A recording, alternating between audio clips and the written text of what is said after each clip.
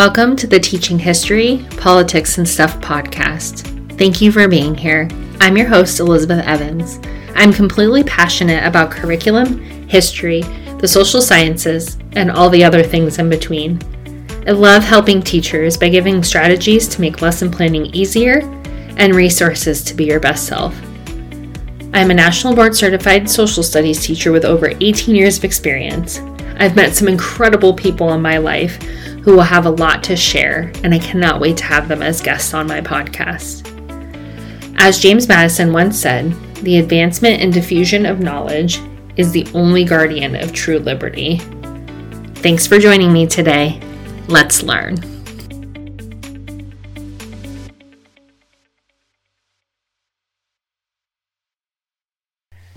Hello, everyone. Thanks for joining today. Today's episode is about the one question you should ask yourself when things get to be too much.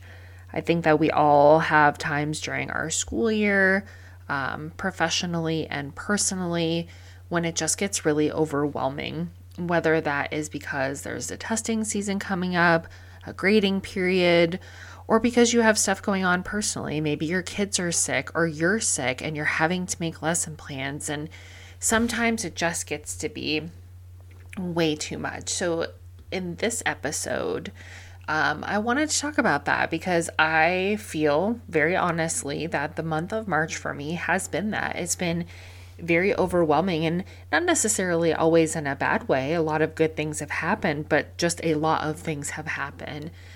And I think what ends up happening is people start to compare themselves, right? We're on Instagram or Facebook, Twitter, Pinterest, and seeing, oh my gosh, so-and-so is doing this and so-and-so is doing this. And people are burning out. I very much burnt out a couple of times. Teachers are struggling as their plates get more full, and support wanes, because at the beginning of the pandemic, teachers were heroes and they were amazing and so wonderful. And now they're finding themselves, kind of right back where they started. So I have lots of different blogs, and I did a podcast episode with my friend Britt on overwhelm, what you should do when you're overwhelmed. But this post, I wrote it in November of 2021, kind of came from a conversation I had with a girlfriend. She is one of those girlfriends. Her name is Shannon, and she's wonderful. Hello, Shannon. Anytime we go out, it's kind of a joke because we'll meet for breakfast, and then by the end of it, it's time for lunch because we just keep talking. But we had a conversation just about holidays, right? Holidays are really overwhelming. At that point, Thanksgiving was coming and Christmas was coming, and we were talking about all the things we had to do, and I looked at her and I was like, what if we just don't? What if we don't do all of these things? Like, what is going to happen? And I think that it was just a really freeing question. And looking at teaching, I'm very type A. I make lists. I want to get things done. And when your plate is so full and you just have too much, it just is a good thing to ask. So what if I don't serve on that committee? What if I don't give this assignment? What if I don't grade this stack of papers? I'm going to be very honest with you. There were times where there were stacks and stacks and stacks of papers for me to grade. And I would get to the point where it was like, what is a priority? What needs to be graded? And everything else, do I actually need to grade it? And, students would get upset, and it's like, but sometimes you guys just need to practice things without it being a grade. And that's what it is. I can't grade every little thing that you do. Sometimes, you're worried that people are going to be mad or upset because you say no. But guess what? They're going to get over it. Sometimes if you ask, what if I don't? Sometimes you just don't. That's it. Sometimes you can't do the cool projects. You're going to have plenty of other opportunities, and those opportunities are going to come when you have space and when things aren't so overwhelming and when you're really, really excited to do it And you're doing it because of the excitement, not because you have to. Sometimes as teachers and as educators and mothers and fathers and just in general, we're so worried that we have to do all of these things. And if we don't, somehow the world's going to fall apart.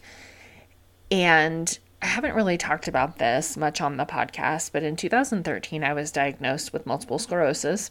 I am in remission. I am doing fine, but it really made me step back and look at what I do and how I do it. Because if I allow myself to get stressed and overwhelmed, my body shuts down. I don't have the option anymore to do that. And it really put things into perspective for me, especially as a teacher. One year I let myself get so stressed out that I had shingles. And that to me was, I have to step back. And at the end of the day, I just wanted to be the best teacher I could for my kids. I wanted to be the best mom I could be, the best partner, and the best me for me. And that meant saying no. That meant really looking and thinking, what if I don't do this? The moment that you accept responsibility for the things in your life is the moment you gain the power to change anything in your life. And that is really important. So this week's episode is very short because I'm overwhelmed and I just don't have it in me to do a long one. But I wanted to share this with you and I wanted to challenge you. Think of something in your life that stresses you out, that you have control over, and ask yourself, what if I don't do that? Or maybe even, what if I just give myself a break from doing that?